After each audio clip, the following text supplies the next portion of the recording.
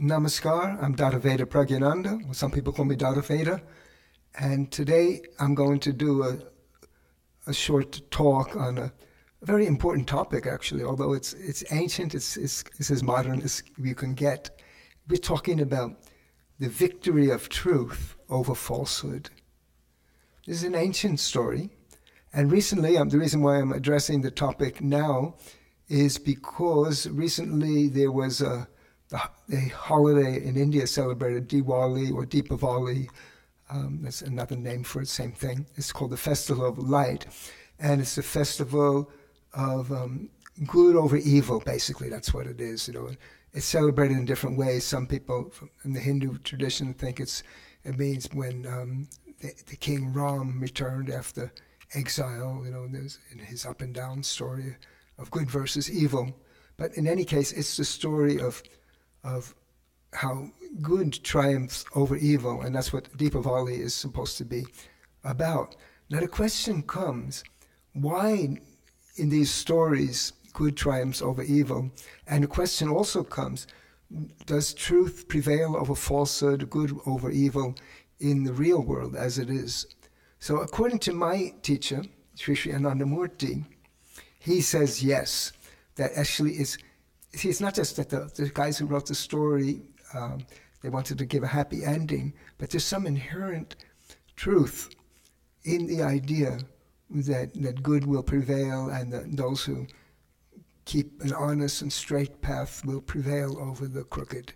So how does that work? I want to try to explain it spiritually. So first I'll read a little bit about what my guru says about this in a book called Ananda Vachanamritam, Part 4.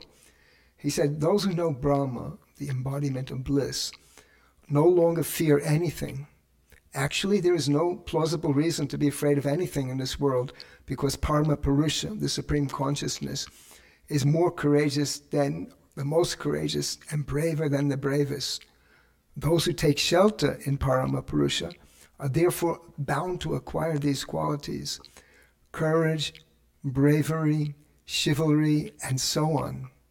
Once endowed with such qualities, what is there to fear? Satya is absolutely fearless.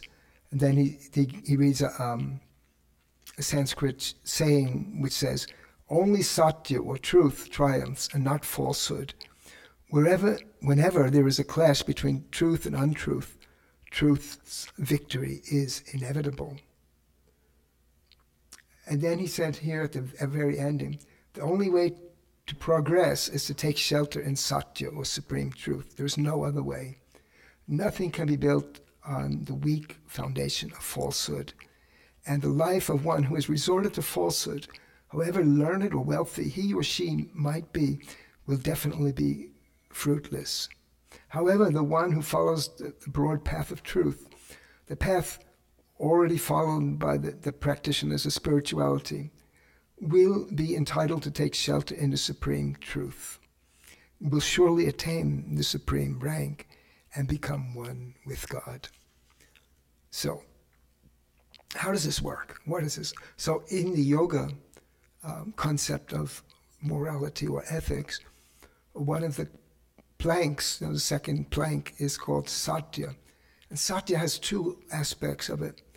One aspect is to work for the welfare of others, to think for the welfare. And the second aspect has to do with truth. And here, truth is sat. It's based on this Indian word called Sanskrit word sat. And that means the unchangeable, the transcendent. So, there are many things that will change in this world. Like what is seems to be, bedrock truth, it won't be tomorrow. Even like, geography books had to be rewritten over and over because the boundaries of nations change. So those are kind of like a relative truths, but there's some kind of absolute entity, the absolute truth. It doesn't change. So the idea is that a spiritual practitioner should adhere to truth in different spheres. So there's different concepts of truth. One is called Ritta, and Ritta means the exact word of what you say. You say this, you say that.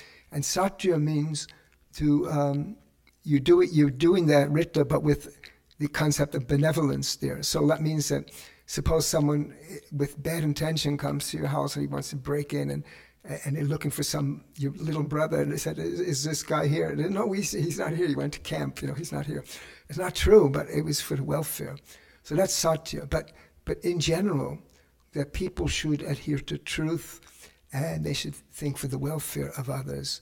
And if they don't, what happens? Here's what happens, and here's why the story always ends badly for those who transgress. The thing is that when you are following satya, when you're following the truth, inside you don't have any qualms. You say, yeah, I know I'm doing the good thing. And outside you're saying the same thing. So what happens is you're thinking, you're speaking and doing are in a line. They're straight. You're straight. But a person who is thinking one thing, saying another thing, and doing the third thing is completely crooked. And when it comes to combat, and this is the reason why Rama defeats Ravana in this story, and so many others, even sometimes David slays Goliath, or whatever. Some of these stories are historical, they could be mythological, it doesn't matter. But there's also an important truth here, that when somebody is fighting, the fight doesn't always go on the physical level. The fight is also in the mind. So in your mind, if you're outside, you're built with armor, you're very strong, but inside you say, yeah, I know I cheated the people, I was crooked, I did this, and you're shaking a little bit inside, then that puts you at a disadvantage in a fight with a spirited opponent, someone who's saying, no, I never harmed anyone, I'm fighting for the good, I'm fighting for the right of my people to survive, or something like that, to have a noble cause. So if someone has a noble cause, they fight with more spirit because there's no division between them. They have straightforwardness. So that's why if you follow satya and you keep that straightforwardness of your thinking and your speaking and doing in line, what happens is that your willpower increases, and also you develop kind of like it's called ojas in Sanskrit. It means like a light, a vibration of all around goodness develops in you, and it gives you spirit. It's a spiritedness is what it is, this ojas. So someone who doesn't follow the satya, who's completely crooked, will never get this kind of, because the mind is already, he's not following straightness, so it's not lined up. And that is the reason why these holidays are celebrated, and that is the reason why sometimes the little people defeat the big people, because the fight is not just on the physical level, it's on the psychic level. So this is the reason why all of these holidays are based on that, on good defeating evil. And so in this world, though, people will say, yeah, but I see the lying, the cheating, the person, they're on top of the world now, but that's temporary. So that's why there's another thing in this passage which I left out. He says, the falsehood which may exist today will not exist tomorrow. Whatever comes, goes. But satya is something which was in the past, which is today, which will be in the future. And satya ultimately triumphs. And untruth is a moving phenomenon. And you may attain a temporary victory on its march, but never a permanent one. So in Sanskrit, permanent victory is called vijaya, and temporary victory is called jaya. So falsehood does not win because it is relative, it is ever-changing. And so what I say about this, like you say, oh, well, the cheating person is on top now. I don't know if you've been in the third world, if you ever seen people, there's no washing machines there. How do they wash? They're on the side of a river, and they have some stones there, and they're rubbing their clothes on stone. First they put it up in a little bit of soap, they rinse, get water in it, and then they bring it up, and then they push it down on the stone. So what that is why I use that image, because the people who were sometimes raised up today in their greatness, of the so-called greatness, they're going to be dashed to the rocks by the nature, by Prakriti. So that is the reason. So good will always triumph over evil. It's destined. That's why my guru once said, sunshine is destined in human life. Sunshine is destined in human life. So this is the meaning of really what that holidays like the Festival of Lights of Deepavali, and those festivals exist in different traditions, but that's what is being celebrated. But the question comes that we have to, in our life, we have to put that into practice, and we have to follow the path of satya. It means to be honest and straightforward, and the inside and the outside, they're marching in a line, and you develop a noble character, and that noble character is stronger than the character of the people who, they may be wealthy, they may be famous, they may be even numerous, but if their strength, their so-called strength, is based on a falsehood, they will perish, and they will come down on the rocks, just like the washerwoman does with her clothing. But the washerwoman here is not is nature, and nature will put these people on the rocks. So that's what's going to happen. Now you may also ask, but I see, this world is not a perfect place anyway. There's so much injustice.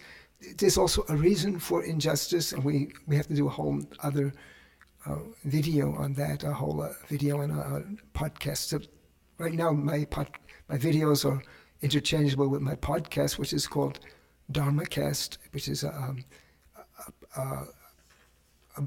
podcast platform. I'll put that up on the thing. If you're watching on video, but you want to watch audio sometime, you can sometimes come to this place, dharmacast.com, and you can just listen on audio. So that's my podcast platform, and you can subscribe to it there on that website, or you can get it on Spotify and Apple Podcasts, Google Podcasts, many different platforms are there where it's available. So these talks are in video format, and they're in audio format. So that is what I really wanted to say. It's not a long message, I don't think, although some people have asked me to do longer things, but okay, I'll try. I like to keep things short. But anyway, also what I've mentioned before in my audio podcast, I can say here that if you have any questions which you want me to address about the spiritual path, then I'm happy to do it. Over here on my left, if you're watching online, is my website, dadaveda.com. You can go there, and there's a lot of articles. There's links to my podcast. There's links to videos. There's music. My music is there. So this is about what I wanted to say. Okay, we can close out. I'll do it with the guitar. We'll close out with the mantra, which we always open up with. Like if you're listening on audio, we have always an intro with this mantra, and I'll do it. 1 second, the guitar is right here. I have to pick it up. Okay, so here we go. We're going to sing Bhavanam Kevalam. I'm going to sing it at least. It means only the name of that most beloved. Only that name of that most beloved.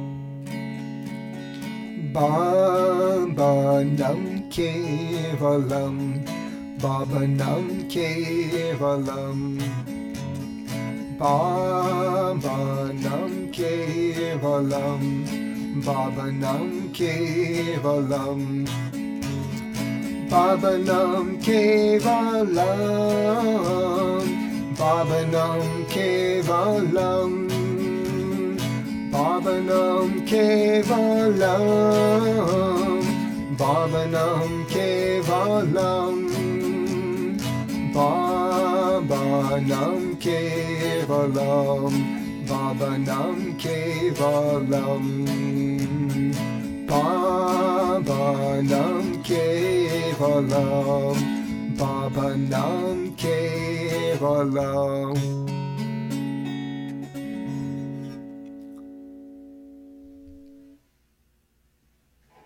So that is all, and I thank you for watching. If you're watching or if you're listening as a podcast, I thank you very much. And I bid you a namaskar, which is here. It means I salute you with my mind and all the love of my heart. So I'll see you in the next time. But if you want to keep in touch with me, subscribe to all the podcasts, also to the YouTube channel, and let's keep in touch. And you can send me a message if you have to send a message, but I want to hear from you.